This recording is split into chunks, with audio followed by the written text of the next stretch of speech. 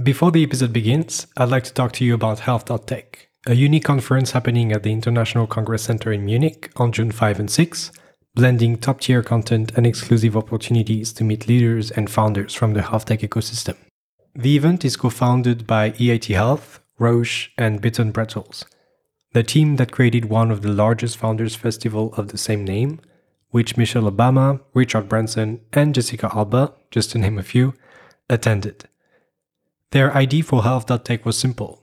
Take the ingredients that made Bits and Pretzels so successful and apply them to the health sector. The result is a unique conference where more than 3,500 participants representing payers, providers, patients, startups, investors, and corporates connect, share insights, and join forces to catalyze growth opportunities in health tech. 2 days to think and act together on the future of health. I joined the event the last 2 years, and for 2024, I'm honored to be among the selection of thought leaders who act as ambassadors on behalf of Health.Tech. To secure your ticket, head over now to health.tech/tickets and get 20% off with the code MATTHEWC20. That is MATHIEUC in capital letters _20. I look forward to seeing you there. Now back to the episode.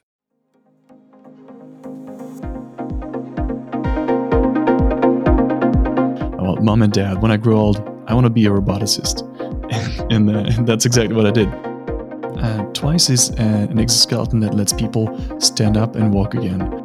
But from a user standpoint, I think what's really key in our technology is the human-machine interaction.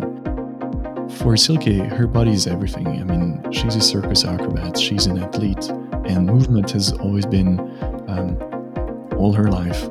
And having the feeling that her legs are again part of her body, that must be really important to her. Welcome to Impulse, the podcast where you will meet the persons shaping the current medical advancements and pushing the boundaries of what is currently achievable in healthcare. Be they researchers, doctors, engineers, or entrepreneurs, we will explore through in-depth conversations their field of expertise, as well as the journey that took them where they are now.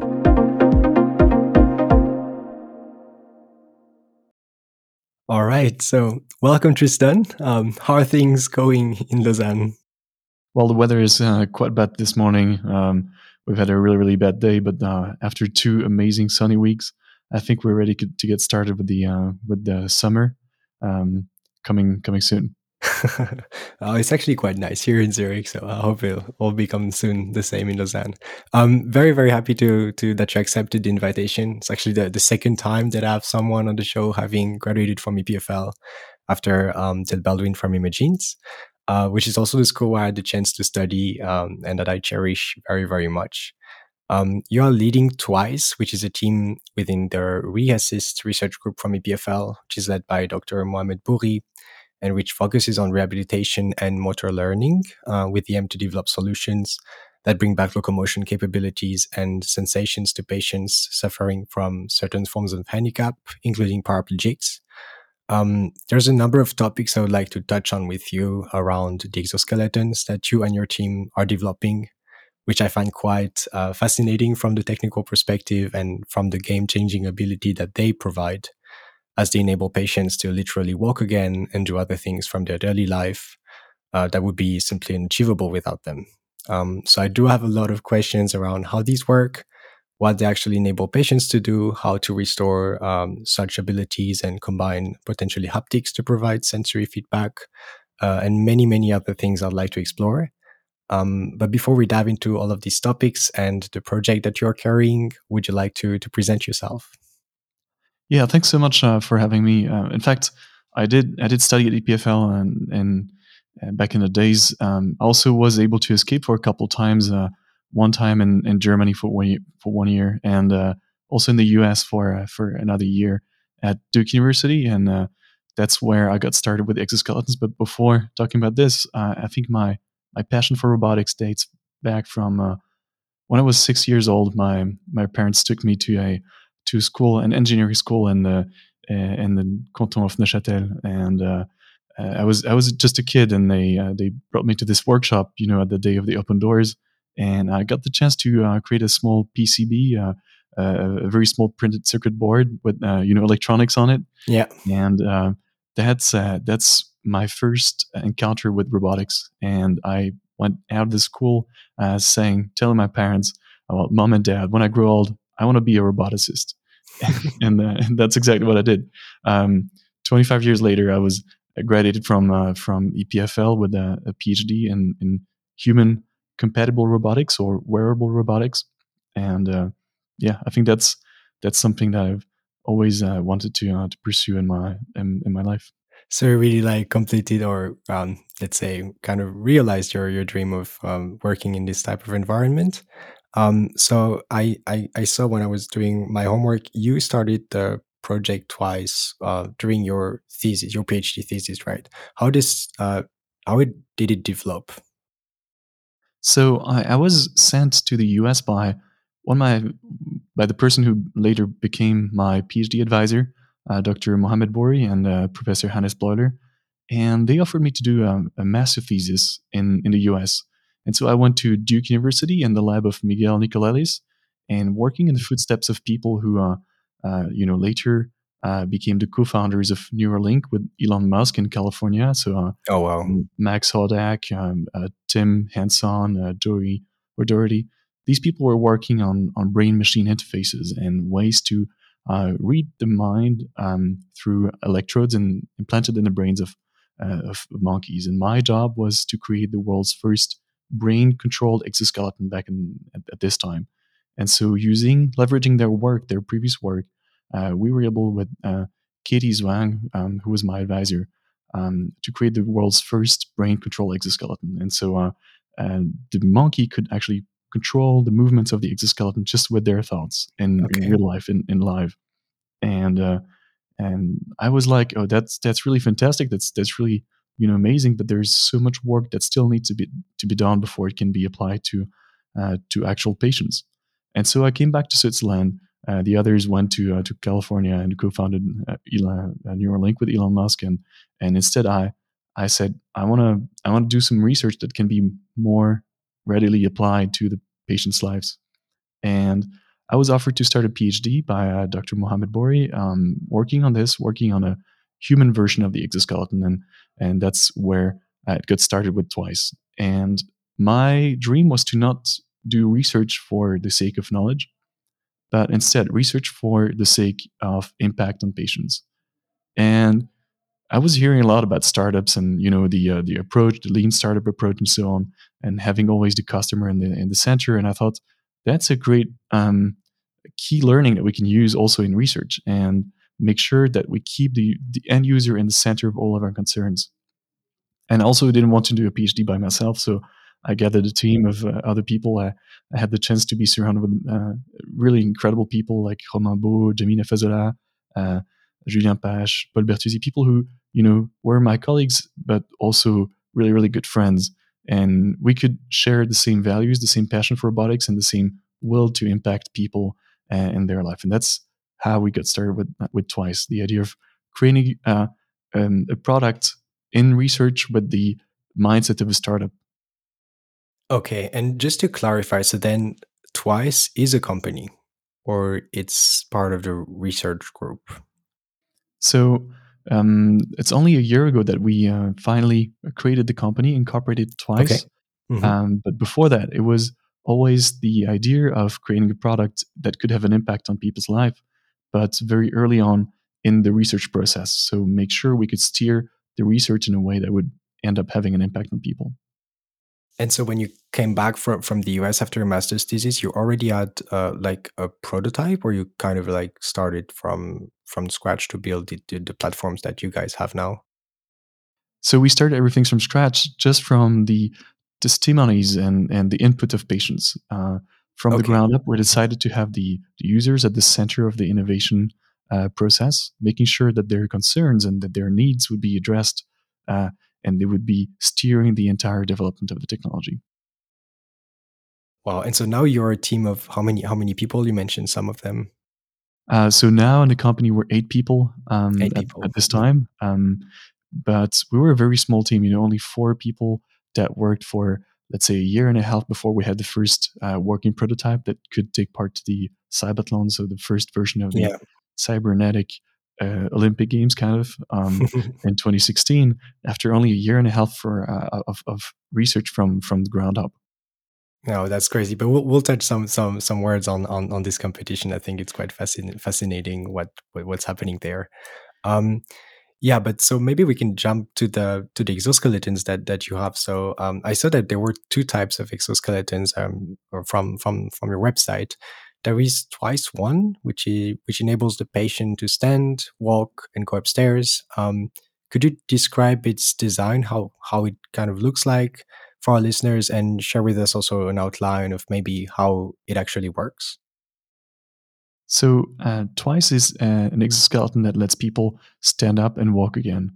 It's a device that can be worn by the patient. So, people who suffer from a motor complete spinal cord injury, so people who have had an accident or something happened in their life and they cannot feel or move their legs anymore, and they can put on the device independently. So that means they can step into it. It's kind of like robotic legs, or a bit like a pair of pants that you put on that has Yeah. motors inside and sensors. And then this device replaces the function of the legs. So it makes the legs of the patient move in a way that they want.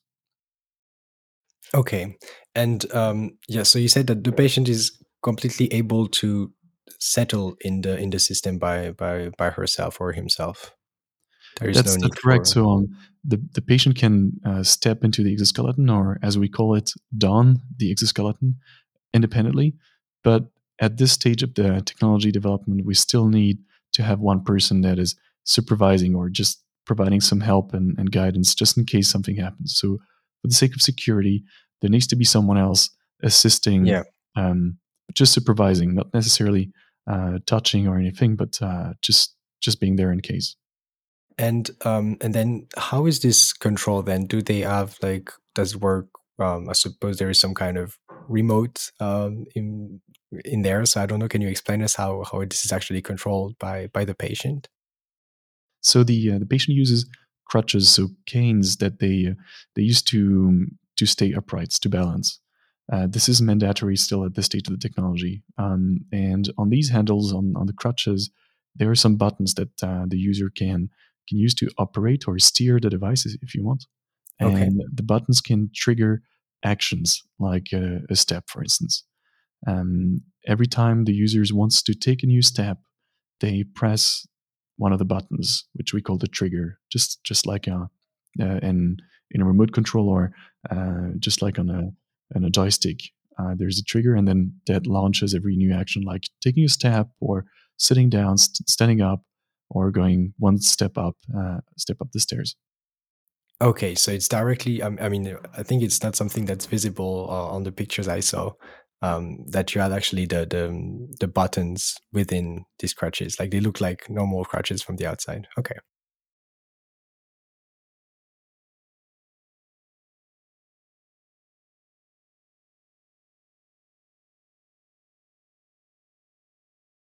Mhm.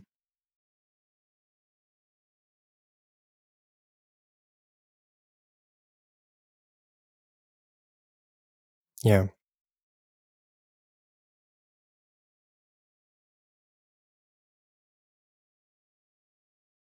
Yeah.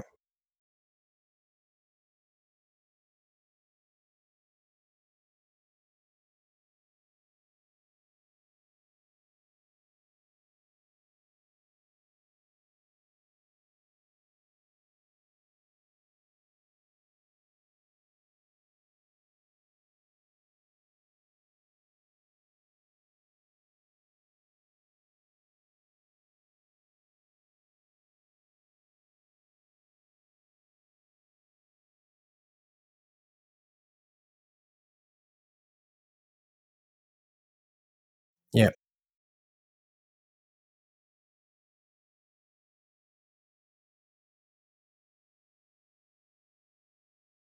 Yeah.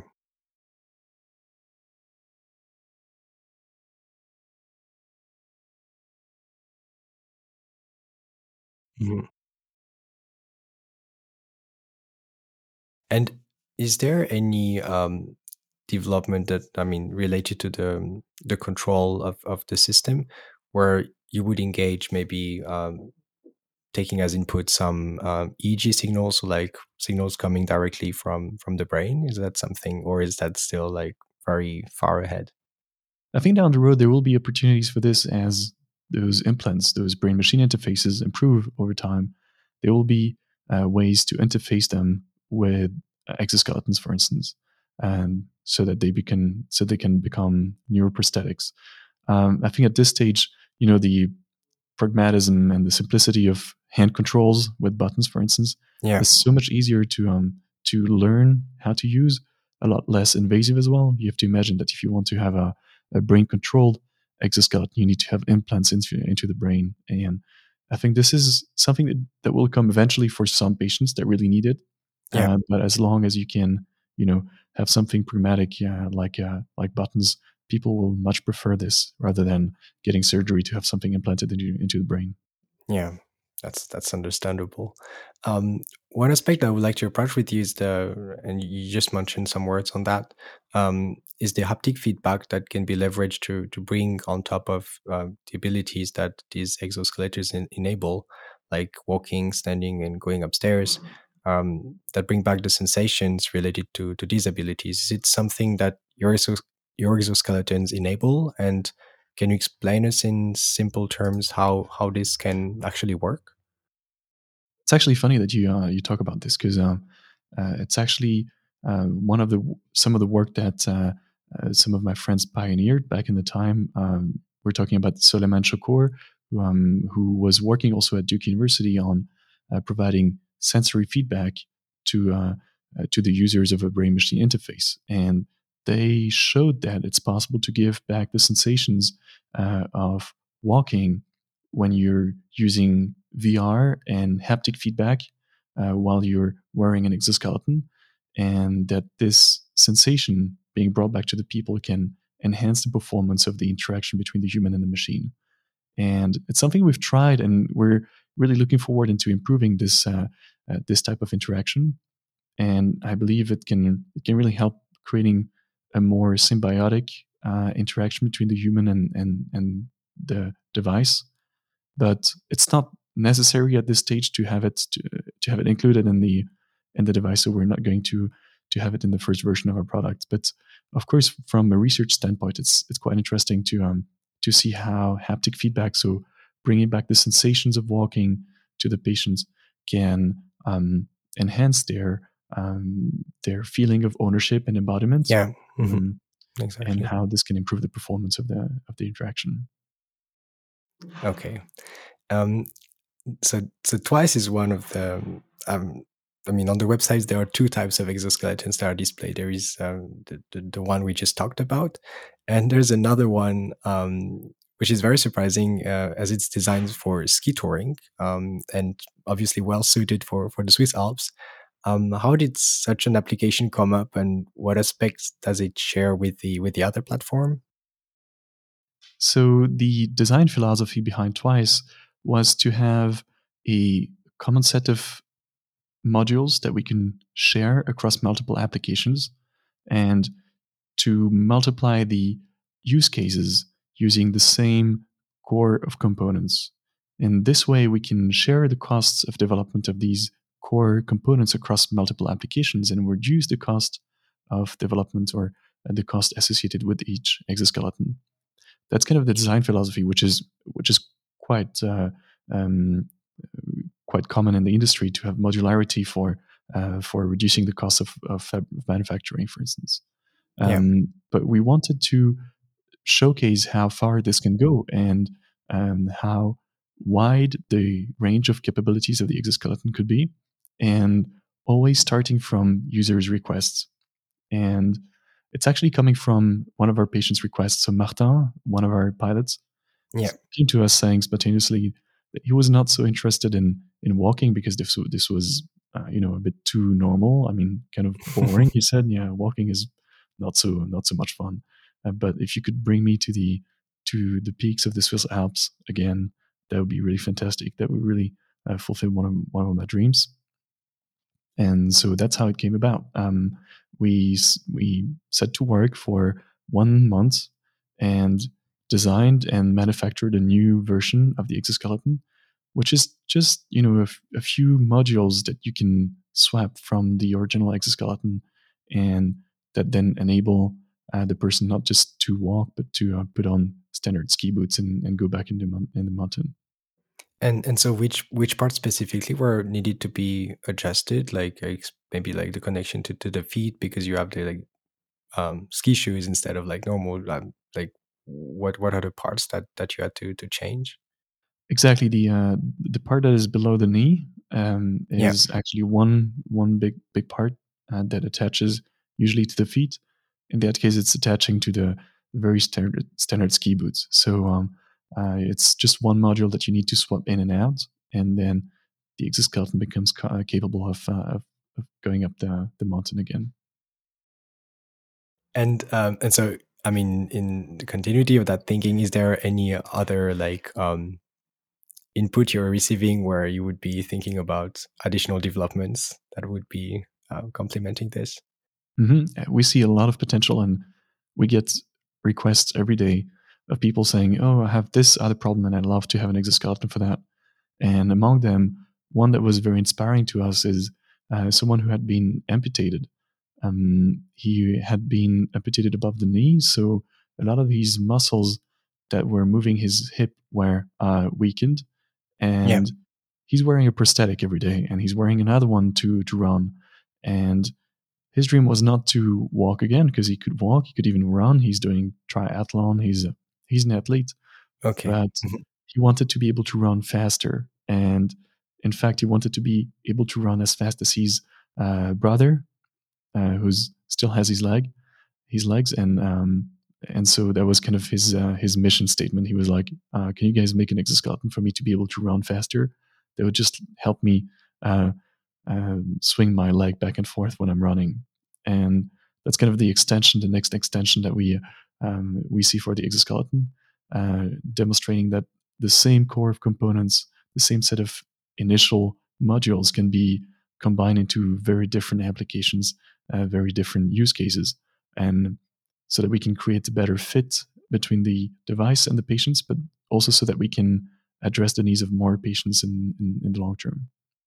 Okay, so potentially evolving towards a platform that would enable amputated people to benefit from it. Exactly. Um, so you mentioned before that you incorporated the company very recently, and when we see what your exoskeletons enable and how they can radically enable patients carrying out daily tasks on their own, I'd be tempted to say that this type of technology should be made accessible as soon as possible to a large patient pool on a global scale. So my upcoming question is about the intent and the vision that you have behind Twice. Are you aiming for a commercialization of this technology at some point? At which stage do you think the company is, and what are, according to you, the key challenges that must be addressed in order to make that happen? So there's been a lot of work in the past years, not just about product development, but also about how we can market the product. And one of the keys to that was not just to innovate on the technological aspects, but also to think about the business aspects, and in particular, the business model that can allow more people to afford this technology. And so we came up with a new type of model that can allow us to share the cost of ownership, the cost of using the device across multiple users. And so if Yeah. we can distribute that cost pressure between not just one person, but a range of users, then we can make our technology more accessible because it's more affordable as well. And I think that was one of the keys to making this technology available for people, not just to make it, available technically, or not just to make it technically helping them, but Yeah. also to make it more affordable. And we had to innovate also in the business aspects.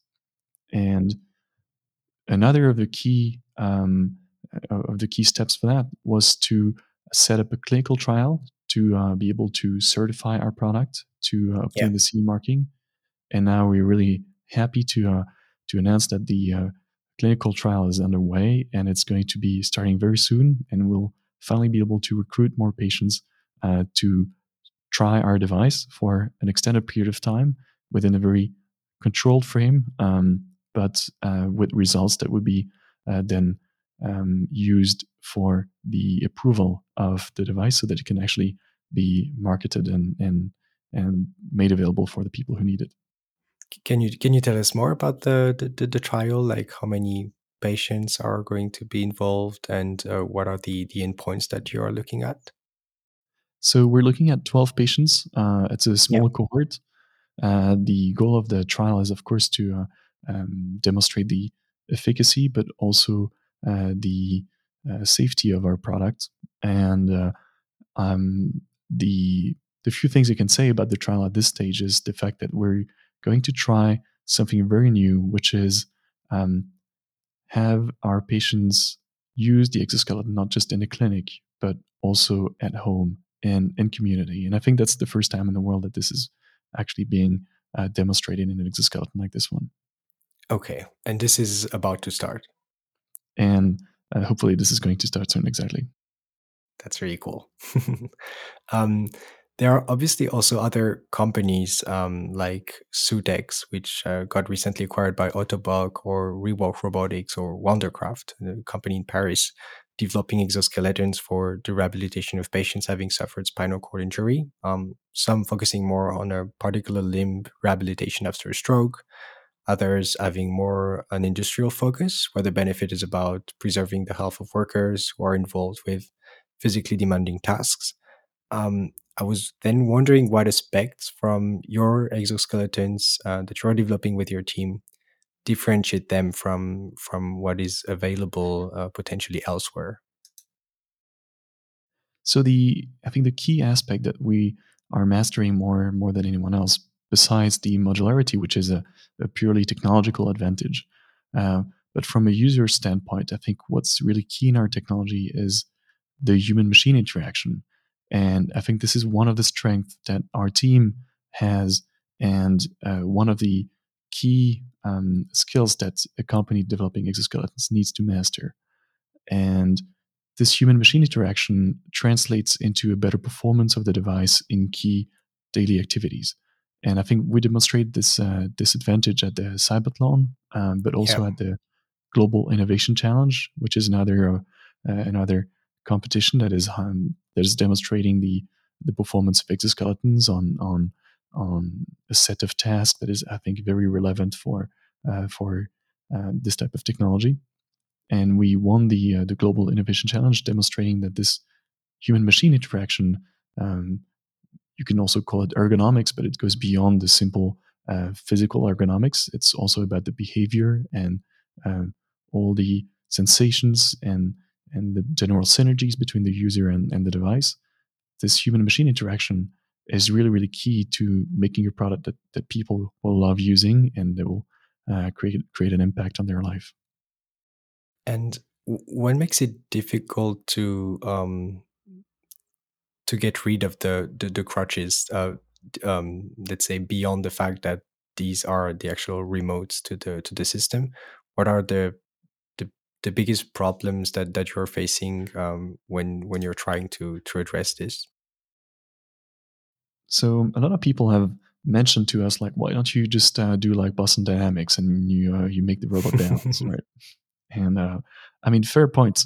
It makes a lot of sense to ask that. Um, the main reason being for this to become feasible, it's very difficult to have all the weight of the user not being used for the sake of balance, but being just there as a disturbance to the system. So Yeah, a robot like the ones of Boston Dynamics, we're talking about Atlas, for instance, has 100% of its weight meant to help stabilizing and walking, while yeah. having a user and the human inside the robot makes it much more difficult for the robot to balance and to coordinate with the movements of the user. And so you have to find ways um, to communicate between the user and the robot in a way that every single action that it will take will enhance the balance and not uh, not and cooperate instead of just being a disturbance to one another. And the way the user will perceive the motions of the exoskeleton might be also triggering fear or um, lack of trust. Yeah. And the way the human in the robot will move might also induce losses of balances. And this coordination is very crucial in making a robot that is capable of balancing. That said, we have studied how humans are capable of balancing. We have studied how able-bodied people balance when they're standing, and we have tried to understand these strategies that they put in place to stay upright. Hmm. And we have successfully embedded those strategies inside the controller of the exoskeleton. And it's something we're about to publish. But we have readily made possible the balance of exoskeleton and the user while standing in a way that is bio-inspired so that we don't rely on crutches anymore just to stand first. And I Okay. think So this is a major achievement that our users are now not anymore required to use the crutches when they're standing yeah, because the exoskeleton is actually reacting to the losses of balance just like another human in a yeah, way that is symbiotic and that makes sense for the user that is wearing the exoskeleton. yeah. It may seem a bit simple to some of the listeners, but I think it's quite life changing when you're just able to stand and have like a simple conversation with another person who hasn't suffered from such an injury. So that's really really cool. Um, Maybe we can move to the topic that you mentioned before, the cybathlon, which for which your team and your exoskeletons got a lot of attention over the past years. And so it's a competition organized by the ETH Zurich, where research teams and companies engaged in various fields of rehabilitation involving either exoskeletons, brain-computer interfaces, or prosthetics compete in different types of races. And in the last edition, back in 2020, your team finished second, just behind another group from South Korea. Um, I would recommend really anyone to check out the video that was made around your pilot, Silke Pan, I think she's named, who is a former world class athlete, gymnast, sorry, and where you see some part of the training that she went through in preparation of the event, and yeah, it's very very inspirational. Are you able to share with us how you're preparing the next edition that is planned in 2024? So it's happening every 4 years. And what technological advancements are expected in comparison to the exoskeleton that you presented in 2020? So, what's fantastic about these competitions is that it's really driving innovation and research forward, right? And Yeah, we really want to take advantage of this opportunity to make sure that the field is evolving in a way that is going to be reflecting the needs of our patients. And so, we're constantly working with the Cybathlon team to make sure that the new tasks that they're introducing in the new edition make sense and are relevant for actual life, for real life. And so that's one of the things that we're undertaking now to work with them and make sure that the new challenges they ask us um, are pushing our research and developments in a way that is going to be meaningful and um, relevant for our patients. We also have created a patient board, so it's a group of patients that we refer to, and we ask them, we consult them every time we have an a question, be it ethical question or product related, or yeah. even just technological questions. And we ask them what makes sense for you and your life and what do you care about. And we work with these patients to make sure that the tasks that will be asked us at the Cybathlon will make a difference in their life. Okay, so it's really let's say need driven by a consortium of patients who are advising the organizing team to design the different types of races. Exactly. And then beyond that, we're using this interaction to make sure that the product we're developing makes sense with respect to these needs. Yeah, And so the 2024 edition is going to focus a lot, as you said, on balance and getting rid of the crutches because they're one of the obstacles in making the use of the exoskeleton seamless.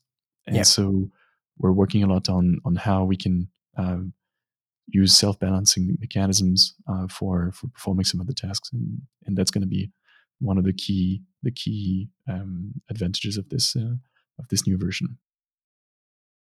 And you mentioned also another type of competition that you actually won. Is it also the same type of event, or is it for other purposes? The global So innovation competition. So the Global Innovation Challenge is another competition that is also putting forward individuals with disabilities that are helped by technology perform tasks of daily living. But the main difference, I would say, with the Cybertron is that it's a bit less objective because it's not happening on obstacles that are standardized across all the teams.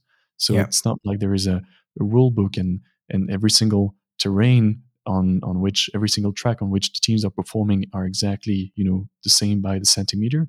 Hmm. Um, in this case, the competition is happening at the pilot's own home. So they actually have to perform activities that they would perform during daily life, but Yeah. in their actual environment. And so it's a lot more focusing on real life because there is no idealization or standardization of tasks.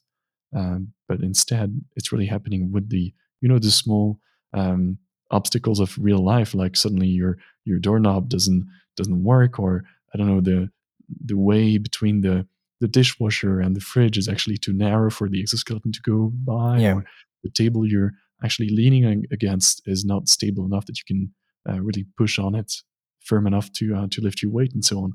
And these are all small details of the real life that highlight the sudden change between the lab environment Yeah. and the real life. And maybe another question related to the feedback from the patients. So when they go through the testing phase and they get access to the technology that you are developing, for example, as part of a trial or as part of the training that Silke had to go through for the Cybathlon, um, are you able to provide them I assume not the actual the exoskeleton after these sessions, or how is this perceived by them? Because I assume it's quite life changing. So at this stage, we're not unfortunately not able to provide him with the product for independent use. The reason for Yeah. that being just regulatory, Yeah.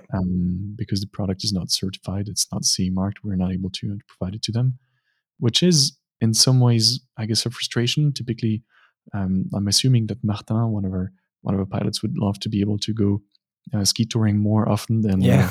our schedule allows it.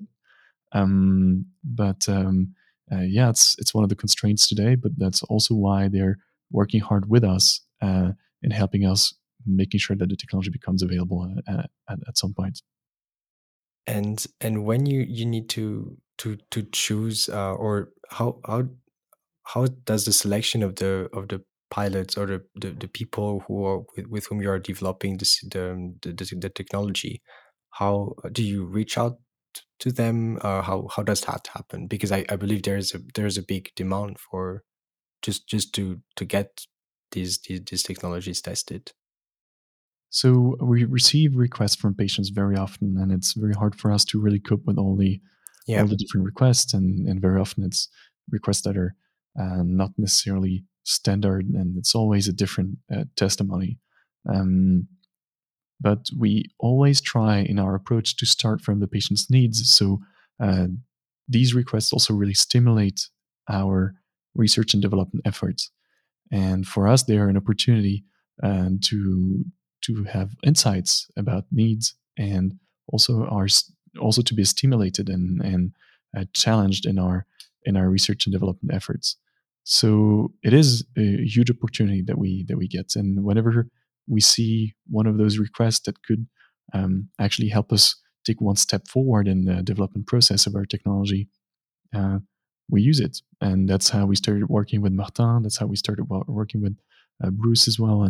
And those people reached out to us and said that they had this particular need or desire or ambition very often it's also combined with an inner strength, an inner force that drives them into finding solutions for themselves and for other people like them.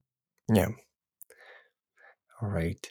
And so you I mean, it seems from what you were saying at the beginning that it was very clear that you wanted to work on a technology that you would push afterwards through a startup, to make it available on a large scale.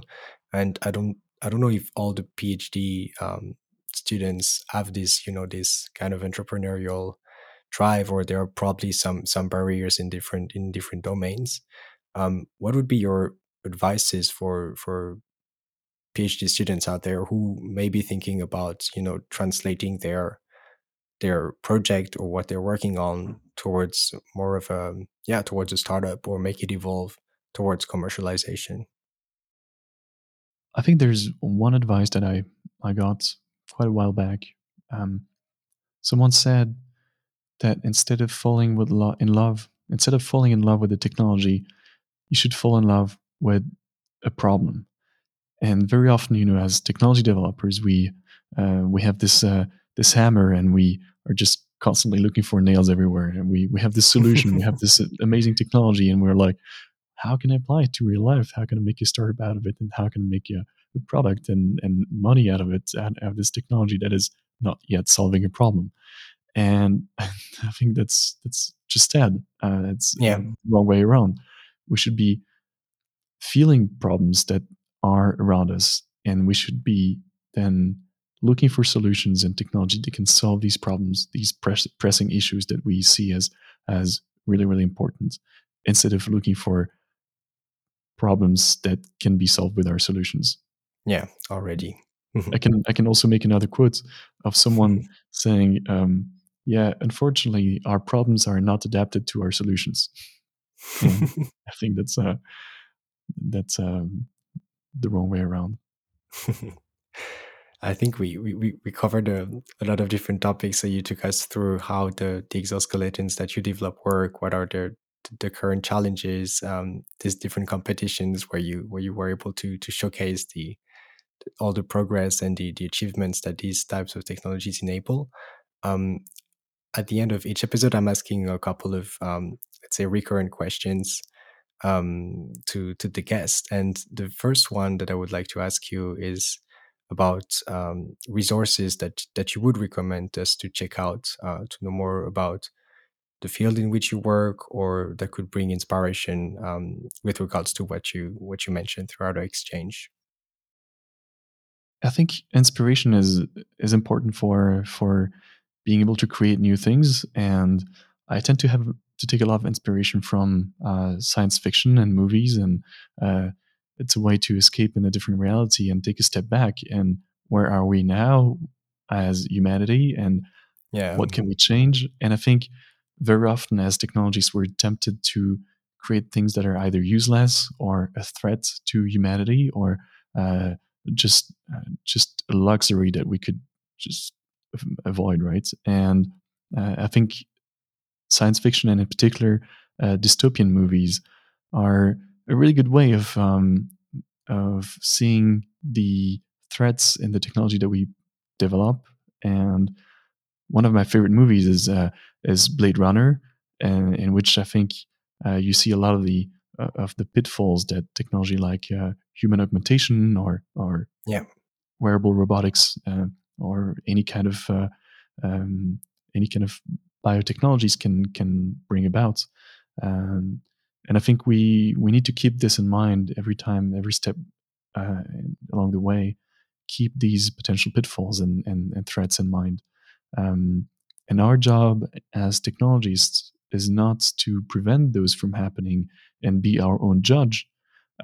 Instead, our job is to make sure everyone knows about these threats and these potential misuses of technology, and that the general public, other people, can judge as citizens or as members of humanity, judge about the potential threats of technology that we develop. We should not let the technologies judge for themselves whether it can be misused or not.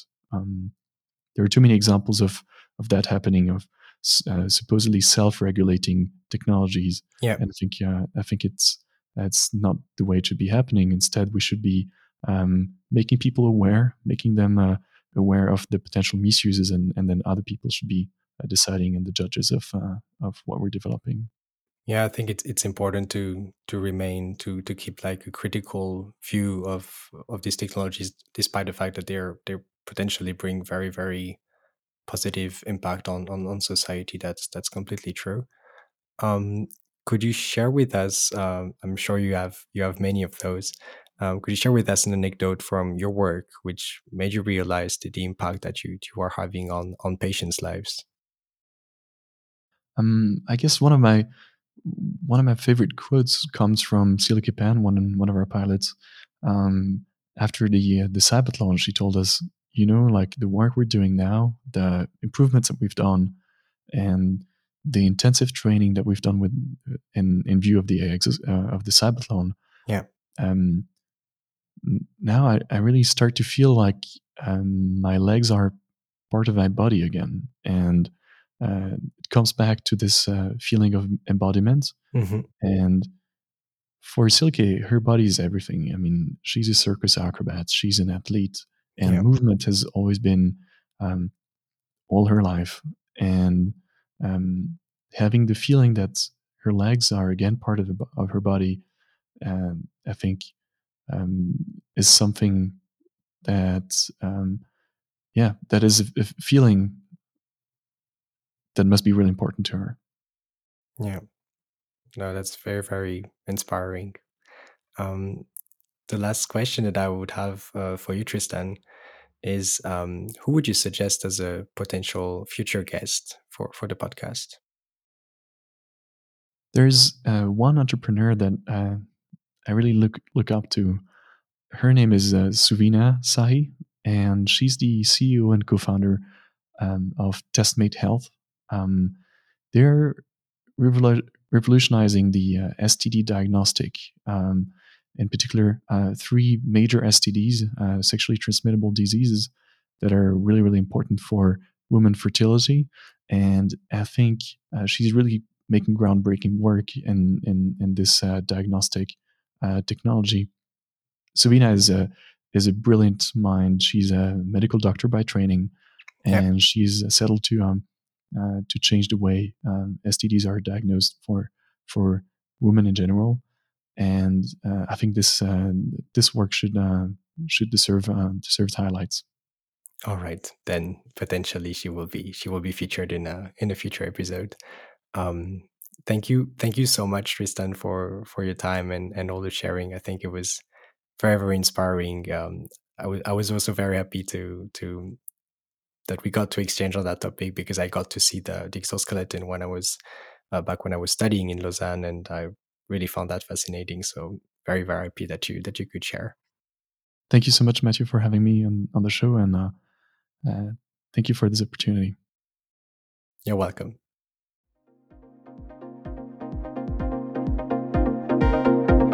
Thank you for listening and making it all the way to the end of this episode. I hope you enjoyed it. All the notes are available in the episode description. Don't hesitate to share it with your relatives, friends, or colleagues, and subscribe to the podcast. Also, I would be really grateful if you could leave a positive evaluation on Apple Podcasts. It really helps Impulse move up in the rankings. Feel free also to reach out to me by email or through LinkedIn if you want to share your feedback, questions, or suggest potential guests. Thanks, and see you in the next one.